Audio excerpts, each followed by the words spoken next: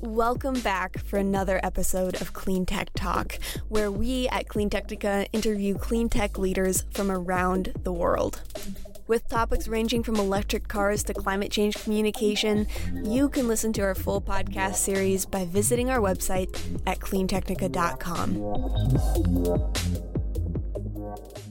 All right. Welcome. I am, of course, your host, Joe Boris, and I am here with Duncan. Duncan, you and I have met before. I don't want to kind of take too much time introducing you because you're much better at introducing yourself, I think, than I will be. But you and I first met in a podcast recording that we did with Fuel Man, with the gentleman from FleetCor. And I was right. So excited and so interested in what you were doing and what you were talking about that I've just been really eager for the last several months to get you back on. So thank you so much for being here. Can you tell us a little bit about yourself and the company that you're here with? Yeah, Joe, thanks for having me back. Appreciate it. So I've had a career in renewable energy and distributed energy. And then 4 years ago, I moved into electrification of transportation, wrote the business plan and launched Highland. I think I've always been very interested in all things sort of around the environmental movement, around energy, how we create it, how we use it. And then, I see transportation electrification as the future. I think of it as an upgrade. The tech's better. It's more expensive to buy the equipment today, but that doesn't accurately frame up the total cost picture. So Highland Electric Fleets, I wrote the business plan. I act as the CEO and I sit on the board.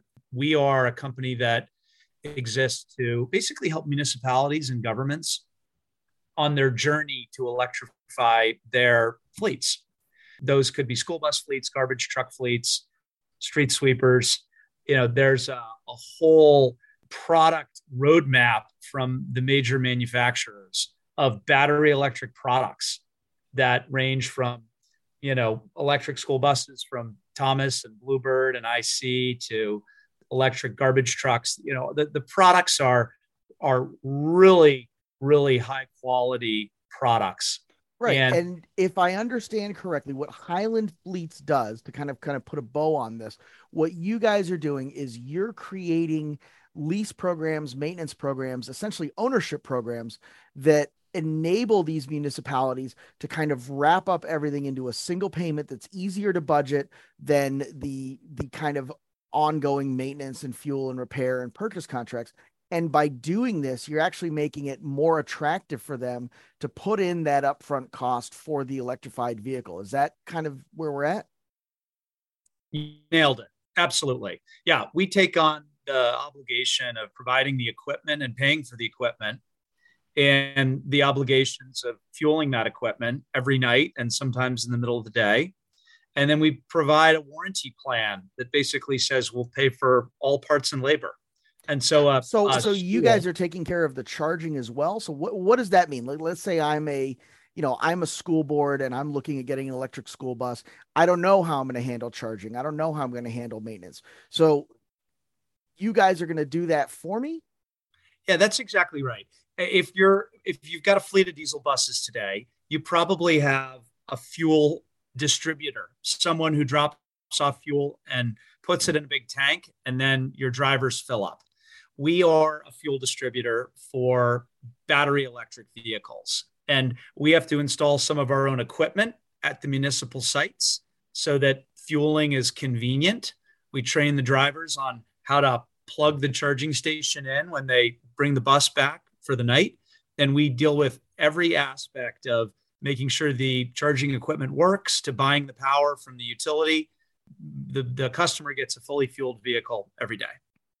Wow. So, I mean, like, I don't know what to say to that, because it kind of sounds like, oh, well, why wouldn't you do this? Right? Like, it's a little bit kind of too good to be true. So let's say right now I'm, and you made a really good point with the electric garbage trucks, right? Obviously Mack is making those, Volvo's making those. So there's a couple of those that are out there. Yes. And these municipal fleets that pick those up and buy these, are these companies that are looking to replace their diesel trucks now, 5 years from now? How does that sort of cycle work? Because it always seems to me like, the school district has like 18 ratty old buses, and then one year they just have all new buses. They never Yeah. like replace them one at a time, So how does that work? How does that kind of planning resolve itself, and how do you support that and work with them on that? Sure. Yeah. So every fleet has its own sort of local dynamics around how they keep that fleet operating and on the road. And there's definitely examples of 18 old ratty buses and one or two brand new ones. But for the most part, there's more of an annual cadence of buying some new vehicles, scrapping the oldest vehicles that are ready for the scrapyard. And so, it's very much a consultative, roll up the sleeves planning exercise with the communities that we work for to effectively create a fleet transition plan. And, if there's 100 garbage trucks running around in one county, it could be that they aren't comfortable enough with the tech and they say, all right, we're willing to try 5 of these new battery electric, but we need to see them work first before we're going to be comfortable with more. And so we may start with 5. I think a couple of years from now, Joe, there's going to be more comfort with the tech, and there will be more of a programmatic fleet transition plan that might take a decade, or it might take more time. But the point is, you sort of refresh the fleet with new technology over a period of years. You said something really interesting there that I liked. So often we have guests on the show that they like to say things like, we work with municipalities, we work with the utility companies. And your comment, it was very subtle, but you said, we work for the municipality. And it was just one of those things that I haven't heard it in so long that like it caught my attention. So, I don't want to turn this thing into an infomercial. I really do want to talk to you about, how the influence of the municipalities and the school boards affects the future buying decisions of kids and people as they grow. And we'll get to that next. But I really want to focus on that aspect of like, I work for the municipalities. Can you tell us kind of why that philosophy is different from some of the other companies that are out there trying to sell buses and trucks to people? Yeah. Our approach is the way to make this transition to electric, the way to make it happen, full stop, is to make it easy and affordable. And so we believe you need a bundle of services that make it easy and affordable. And so when we think about our bundle of services, it is truly a services contract. Yes, it's a public-private partnership, but we are effectively providing a bundle of services to a city to make their lives easier. Their fleet operators don't always have engineers who know how to design an electrified depot. They don't always have project managers who know how to work with the utility and install equipment. So we wrap it up into a services contract. I think, there's definitely a partnership dynamic, but I also think you just have to be completely frank. We're a for-profit business. We believe there's a lot of value for the cities in outsourcing is the wrong word, but effectively leveraging a company like Hyland, and there are others that can take risk out of the process of transitioning in exchange for a fee. And that the end result results in effectively lower cost to the district. I love the way you're like almost apologizing, like we're a for-profit company, but it makes sense. Like, you are making it easier to kind of enable this transition to electrification. And it's so important. There was this really great tweet that I saw, and like, I know it's social media and social media is the devil. I get it. But I saw this really great tweet where this woman said she took her 10-year-old son to the gas station with her and like taught him how to pump gas into his car. And the 10-year-old kind of rolled his eyes at his mom and said, "Thanks for teaching me this antiquated thing that I will never use because I'm never going to buy a gas car." Right. And like, it's kind of like, I'm going to teach my kid how to unravel a VCR tape that gets wound up in the rollers. Like, they just have no concept. It has nothing to do with that. And I think a big part of that is going to be, having an electric school bus and getting into a school bus that doesn't stink of diesel, that your eyes aren't watering while the thing is idling and, kids are getting on and off. And being able to offer the benefits of electrification to those kids and have that experience, I think ultimately is not just an option for these municipalities. It's kind of their responsibility to not only take care of the kids and keep them from inhaling all that stuff, but also to kind of teach them that this is the kind of thing you're going to need to be driving and need to be purchasing when you get out into the world in order to keep stuff kind of livable, right? It's an opportunity. It's an opportunity for communities to prepare young people for what I view as an inevitability, right? The products, like the equipment, is so simple when you compare it to a combustion engine. It's more efficient, and therefore fuel is less than half the cost. There's far fewer moving parts. And, the fleets we've been operating, we've had vehicles on the road for a little over 2 years as a company. And the maintenance costs have been so unbelievably low. We conservatively assumed more stuff would go wrong, but there's really very little maintenance. And then, when you look at I'm not even talking about the environmental benefits and the community and health benefits. The tech is just better. And I think it's going to take years before, all the communities around America fully understand that. We don't expect everyone to flip a switch and believe it overnight. But Joe, I think it is really an opportunity for community leaders to educate and, prepare young people to sort of have some framing for what this technology means and where the opportunities might be. I love that answer. So let's talk a little bit, again, pretending I'm a school board, right? And I love this because like I deal with my own local school board quite frequently I got kids in school, young kids, old kids, all of them. So like I'm there, and that's kind of where my head is at, right? So, obviously buying a new school bus is hideously expensive. They understand that. They understand the financing. So, we've talked a little bit about sort of the 30,000 foot view of, you guys kind of take that responsibility off of them. But what does that mean from a practical point of view? If I'm on a school board and I'm trying to sell the parents on, we're going to make this investment in electric vehicles for the kids, what is the benefit to working with a company like Hyland? And what does it mean when you kind of take that responsibility off of us? Sure.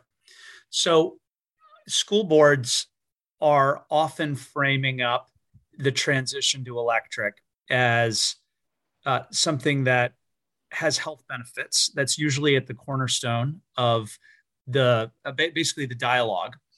The biggest obstacle is typically that of cost. And you hit the nail on the head, in your tee up here.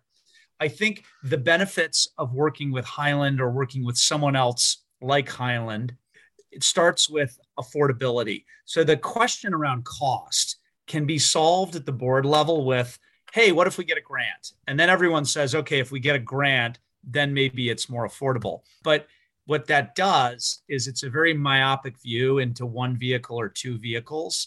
It's not a holistic strategy. And then even if you get a grant, we would argue there's lots of unknown costs when you go to electrify the depot and set it up to be really reliable and successful. And so the pitch to parents that a school board would often make is Hyland's willing to guarantee that we will only pay $2.50 per mile. We get the bus, includes the fuel, it includes anything that goes wrong with the vehicle, and it's performance-based. So if the vehicle is a lemon in 2 years, we're not out a couple $100,000 as a school. We've only paid $2.50 per mile driven. And so that starts to get into a dialogue of, okay, performance-based. I don't mean to cut you off, but like, I have to cut you off because like, please, you say this stuff like it's, and I say this to my guests all the time, like you deal with this every day. So like, it doesn't seem impressive to you, but like to someone who's outside of this, it's like, well, that doesn't seem right. So if I'm a school board, I'm paying, and you said $2.50 a mile. Is that like a made up number to make the point or an example, or is that something realistic? No, that's a number that's, right in the fairway where most of our contracts exist. So a school might drive a bus 10,000 miles a year and pay us $2.50 a mile. So we earn $25,000 for the year for that one bus. And Wow. How do they report that? Does the bus do it on its own? Like the bus says, hey Duncan, they drove me 50 miles today, and it sends to you for billing, or is it something where somebody has to go and, with like a logbook or something antiquated like that? we don't need to use logbooks. We've got telematics that draw from the odometer, and basically we've got our own layer of technology. We can manage the equipment. We can manage the equipment from the field, from our remote operating center in Massachusetts, and we know what the state of charge is. We know where the vehicles are. We know how far they are from the depot. We know how hot it is or how cold it is. We know what the fuel mileage looks like. And so all the data we provide on a dashboard to the school. That's very much an operational thing, but the billing is simple. It's really simple. Wow. But, and again, this is my fault because I keep steering this to electric school buses, right? Because that's where my head's at. No problem. The more we talk, like you keep saying the vehicle, and that kind of brings me to another point. Like this could be anything, right? Because it's not specific to school buses. It can be police vehicles. It can be, the shuttle service or whatever it is.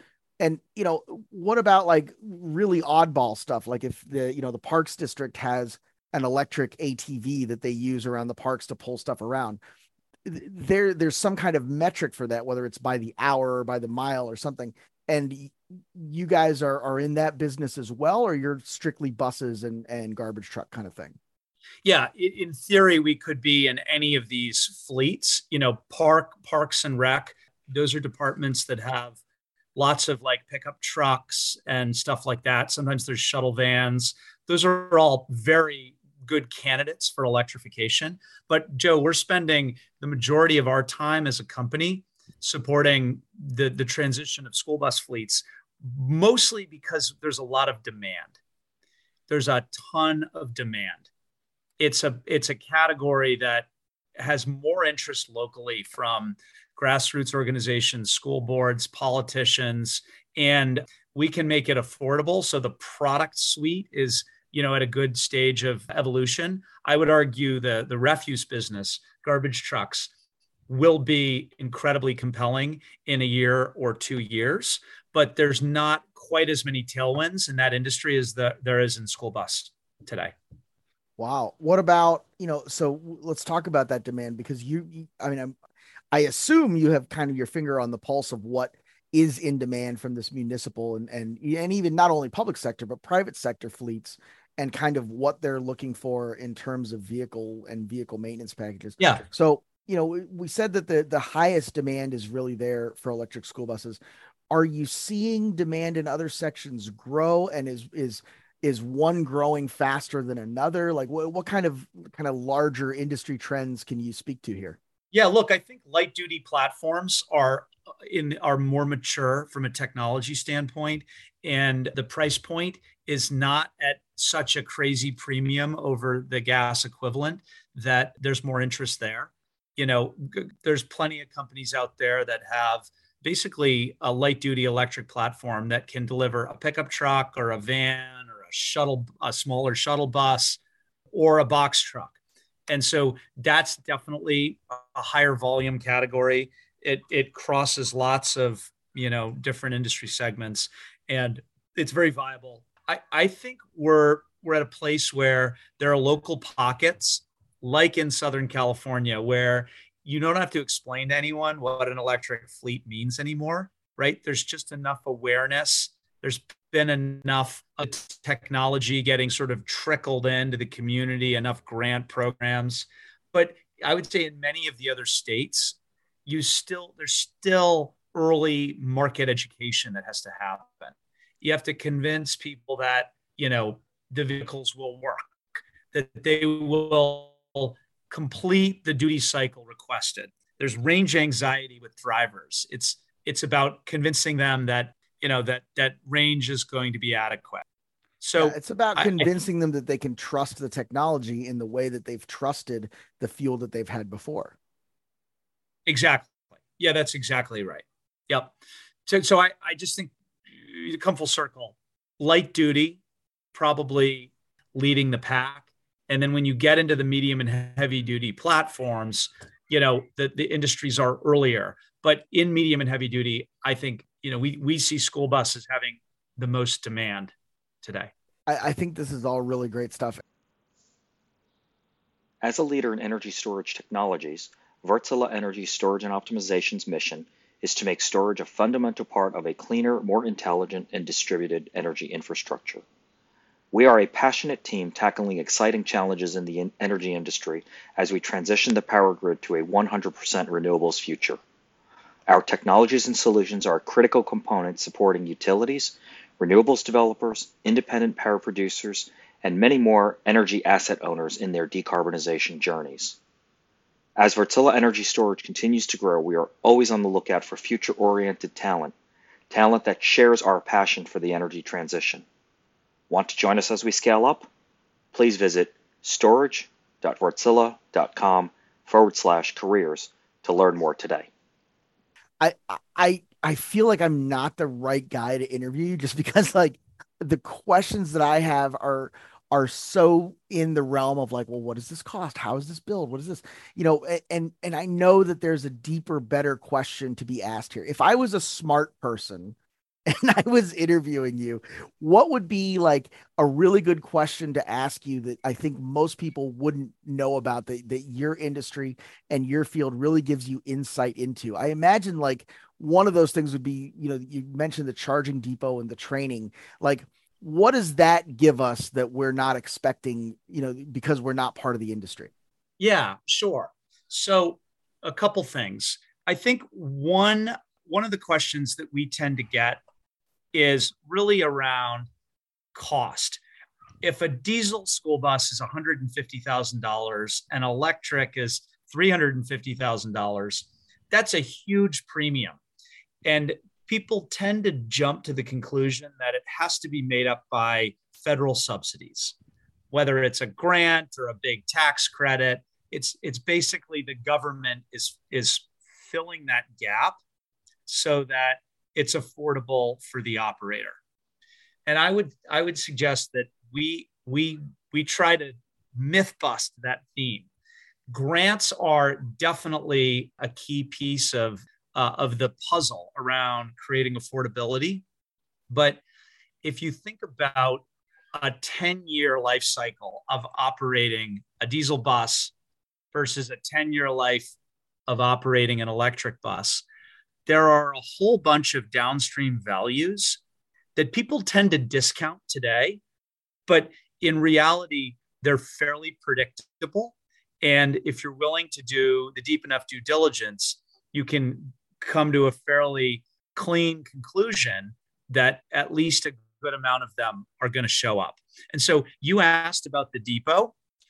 Let me anchor a couple of these values around the depot. So one value is that an electric engine is more efficient at turning a unit of energy into a unit of propulsion.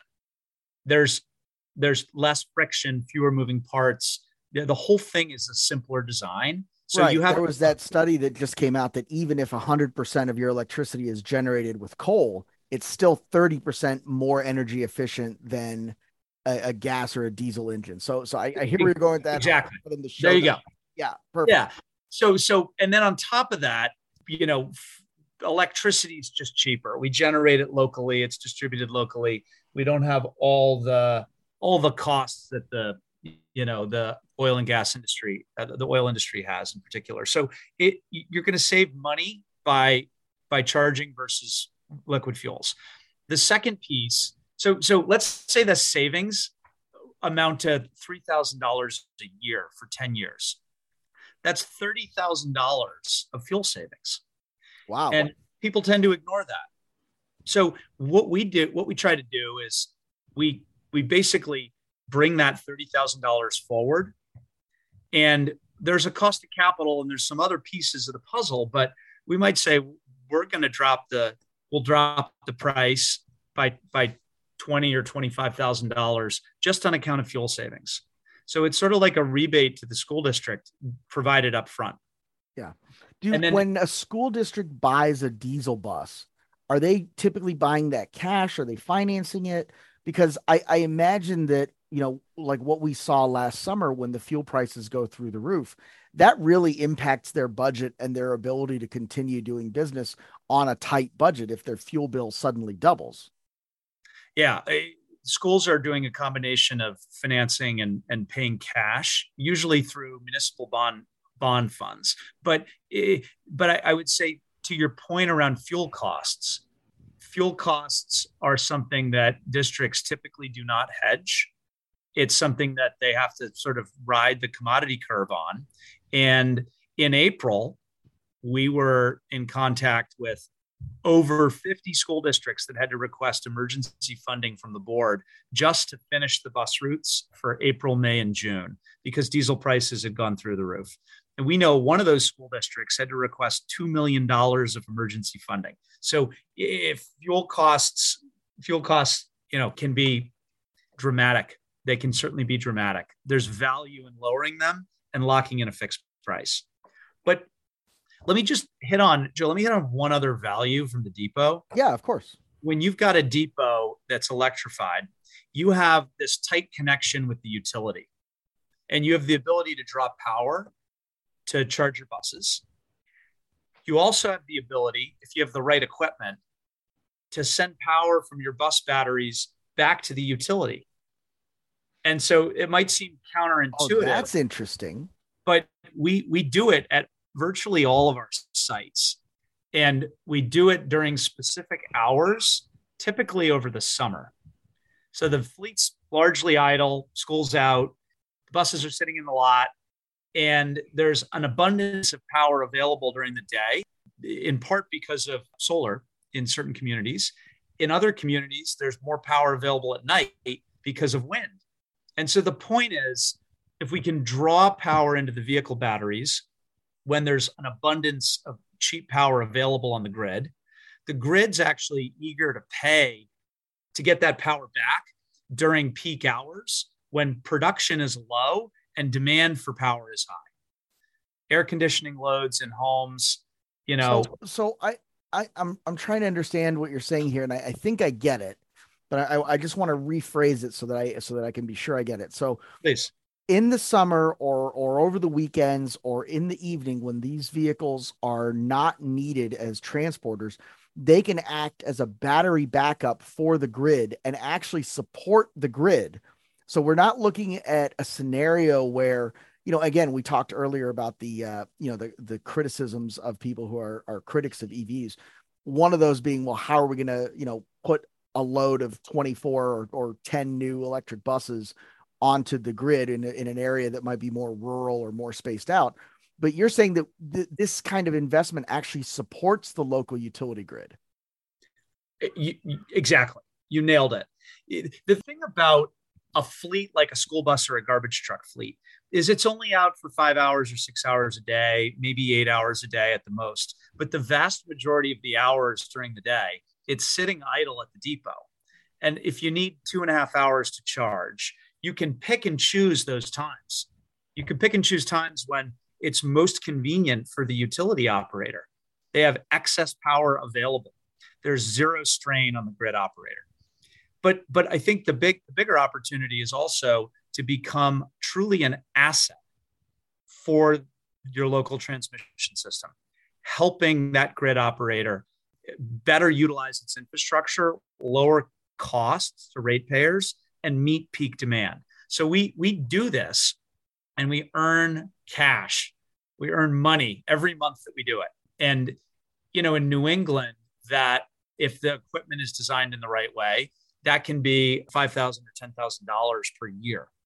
So again, this is a downstream value that is often hard to bet on, but if you've got someone willing to bet on it and actually just reduce the cost of getting this equipment in the first place, that's a very good reason to enter into a public-private partnership. Because, right. So you guys are rolling the dice. Highland is rolling the dice and saying, okay, we're going to predict that this is going to pay back X amount. Yes. And we're going to add that. We're going to work that credit to lower your price per mile. And we're going to bet our money that this thing is going to run for 10 years and do this and do that. And you guys are just going to be charged this flat amount of mile. We can even accurately tell you based on what the route is. We can give you a really good estimate of what those miles are going to be. So you can build your budget and build out your budget and present to your grants or your stakeholders a pretty well fixed amount. We're going to all have contracts. Everybody's going to be happy, and it's going to support the local energy grid, improve the students' health, and everybody wins. That's exactly right. So why isn't every school district in America doing this? Well, a couple things. We're asking schools to buy transportation in a different way. So there's a component of just changing what has been done for decades and decades and decades. Yeah, people don't like that. People don't like change. and then I think the second thing would be there is still some real hesitancy around the technology. It's great if we're willing to sign a performance-based contract, and the fact they don't have to pay us if it doesn't work, everyone loves that. But if it doesn't work, they're still stuck with the problem of getting kids to school. And so the question is, do they have to maintain a spare bus fleet? So that's a real concern that people have. That's a common pushback that we get. And, I think there's more and more comfort every month that these electric vehicles are actually very reliable. And there's some myth busting that has to happen across the industry. But I think, give us another 12 to 18 months as an industry, and I don't expect that will be as big of an obstacle. Now, but how do you respond to that? If I said to you, hey, I'm a garbage truck fleet manager and I got to trust these things, and I understand I only pay if it works, but what if Tuesday morning rolls around and these things don't work? They're in the middle of a software update or something and they get bricked. Well, the garbage still has to be picked up. Yeah. Is the answer to that, hey, tough cookies, sometimes the diesel fleets break down too? Or is there a more nuanced response to that?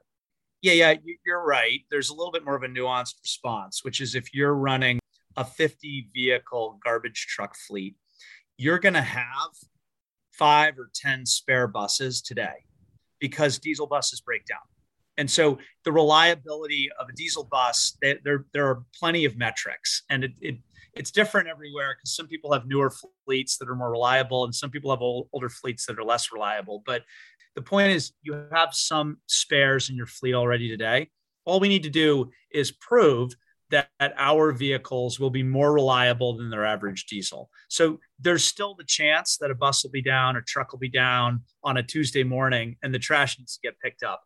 But as long as that rate of reliability is at or better than, the bogey, which is the diesel reliability, right. Then there's usually comfort. Have you ever had somebody, have you ever responded to that objection with, okay, why don't we turn your, why don't you have however many buses you have and you have 2 spares, let's make your 2 spares the electric ones and use that as a start. And then you'll see how that works over 12 months or whatever, and then electrify the whole fleet. Or do municipalities kind of just go, both feet, take the plunge or do nothing? Yeah, good question. I've never used that response. I think when people are looking at getting new vehicles, whether it's electric or diesel, they're getting new vehicles so they can have the most reliable, newest vehicles on the road. And they're using the oldest vehicles as their spares. So, but it's a good question. I think it's something we should take a deeper dive into. I think the question around reliability is typically not a reason for folks to walk away, at least if they're talking about a small initial implementation. The last question I have, and we can probably edit this out, which almost always means I won't edit it out. But, this seems to be a fairly politically charged topic of electrification. And it's kind of unexpected, right? Because who ultimately cares what fuel you put in your vehicle as long as it works and it's cost effective and all that. And I was really surprised. I was at the ACT Expo in Long Beach earlier this year. And I was talking to another company, Green Power, and it not to plug Green Power, but it's just who I was talking to. Yeah. And they made the comment that they were actually really, really strong in the deep South and in Texas, where they had rural routes that had kind of longer ranges, because that's where they were showing the greatest cost savings to these school districts. I know you're in New England. New England is pretty, I would say pretty progressive in most states, right? Vermont, Massachusetts, things like that. They're high population centers that people kind of get electrification. Are you finding a way to communicate that to, what we would typically call the red states, or do they pretty much get it already? Yeah, it's a good question. I think that with electrification, there's less of a politically charged dynamic. So the couple reasons why. What we've seen on the ground is that you fuel your vehicles locally. You're creating your power in your state, however you're creating your power. So one of the ironies is the coal lobby is supportive of electrification, because right. Why wouldn't you need more coal? That's right. More coal. But I never thought of that. Yeah. What a great, I had no concept of that, but you're absolutely right. Why wouldn't they? If you can run your cars on coal, why wouldn't the coal companies love that? And most states are importing liquid fuels versus electricity is made locally. So there's a story around local jobs, local resilience, and I think that plays everywhere. The second thing I'd say is school boards very, very, there's one common thread, and that's that budgets matter to everyone. I don't care if you're a red state or a blue state or a green state, right? It's budgets matter everywhere. Even some of the wealthiest communities around the country have budget issues, and they're cutting programming because the cost of serving and keeping a school system strong and sort of richly empowered with the right people and the right teachers is getting more and more expensive. So if you can find some way to frame up savings, there's a lot of receptivity. Energy efficiency companies, ESCOs, have been replacing HVAC systems and chillers and equipment on schools for years. And it's a simple equation for a CFO. It's not about technology, it's about cost. And then, Joe, I think the last thing I would say is there's one other issue, which is that bus drivers are in shortage everywhere. Yes. Absolutely everywhere. And bus drivers like the electric platform better across the board, everywhere. Yeah, it's more comfortable. It's quieter. It doesn't stink. Yeah. The braking is smooth and easier. The acceleration is more fun.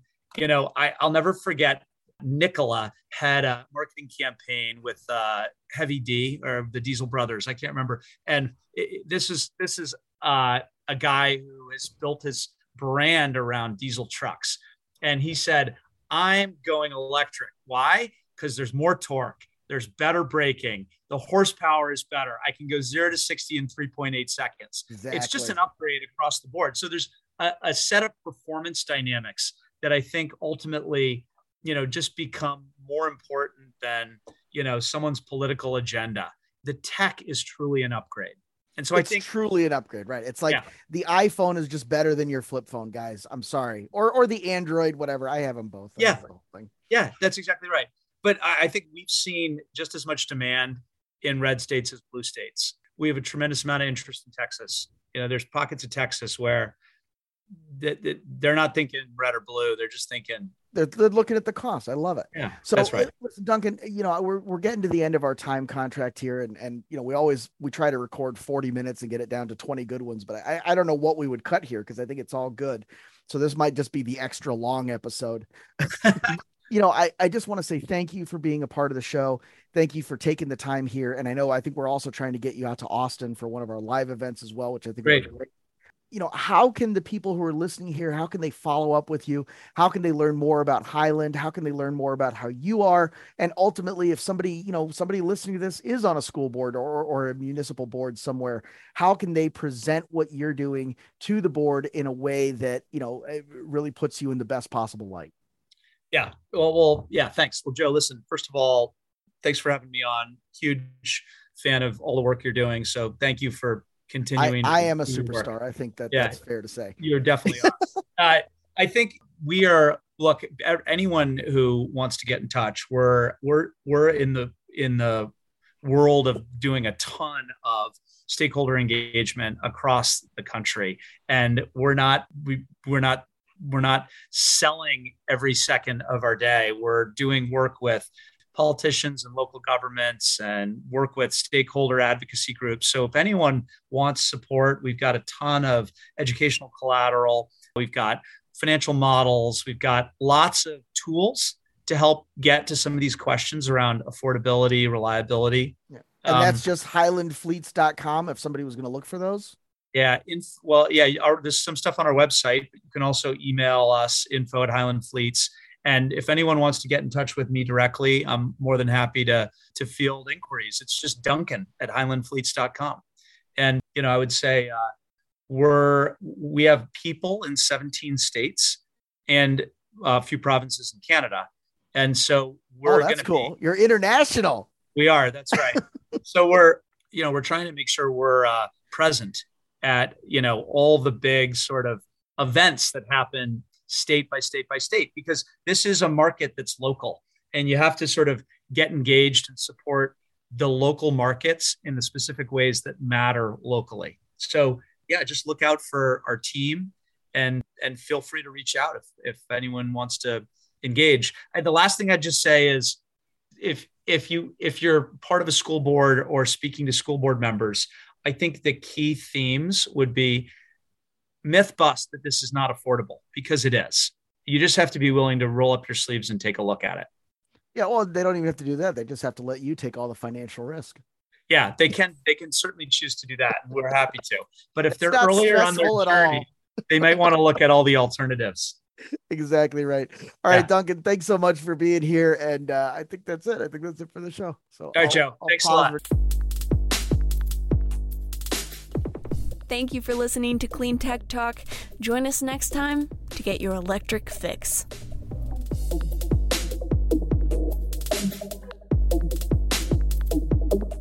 If you would like to sponsor our podcast, send us an email at accounts@cleantechnica.com. That's ACCOUNTS@cleantechnica.com. Thanks.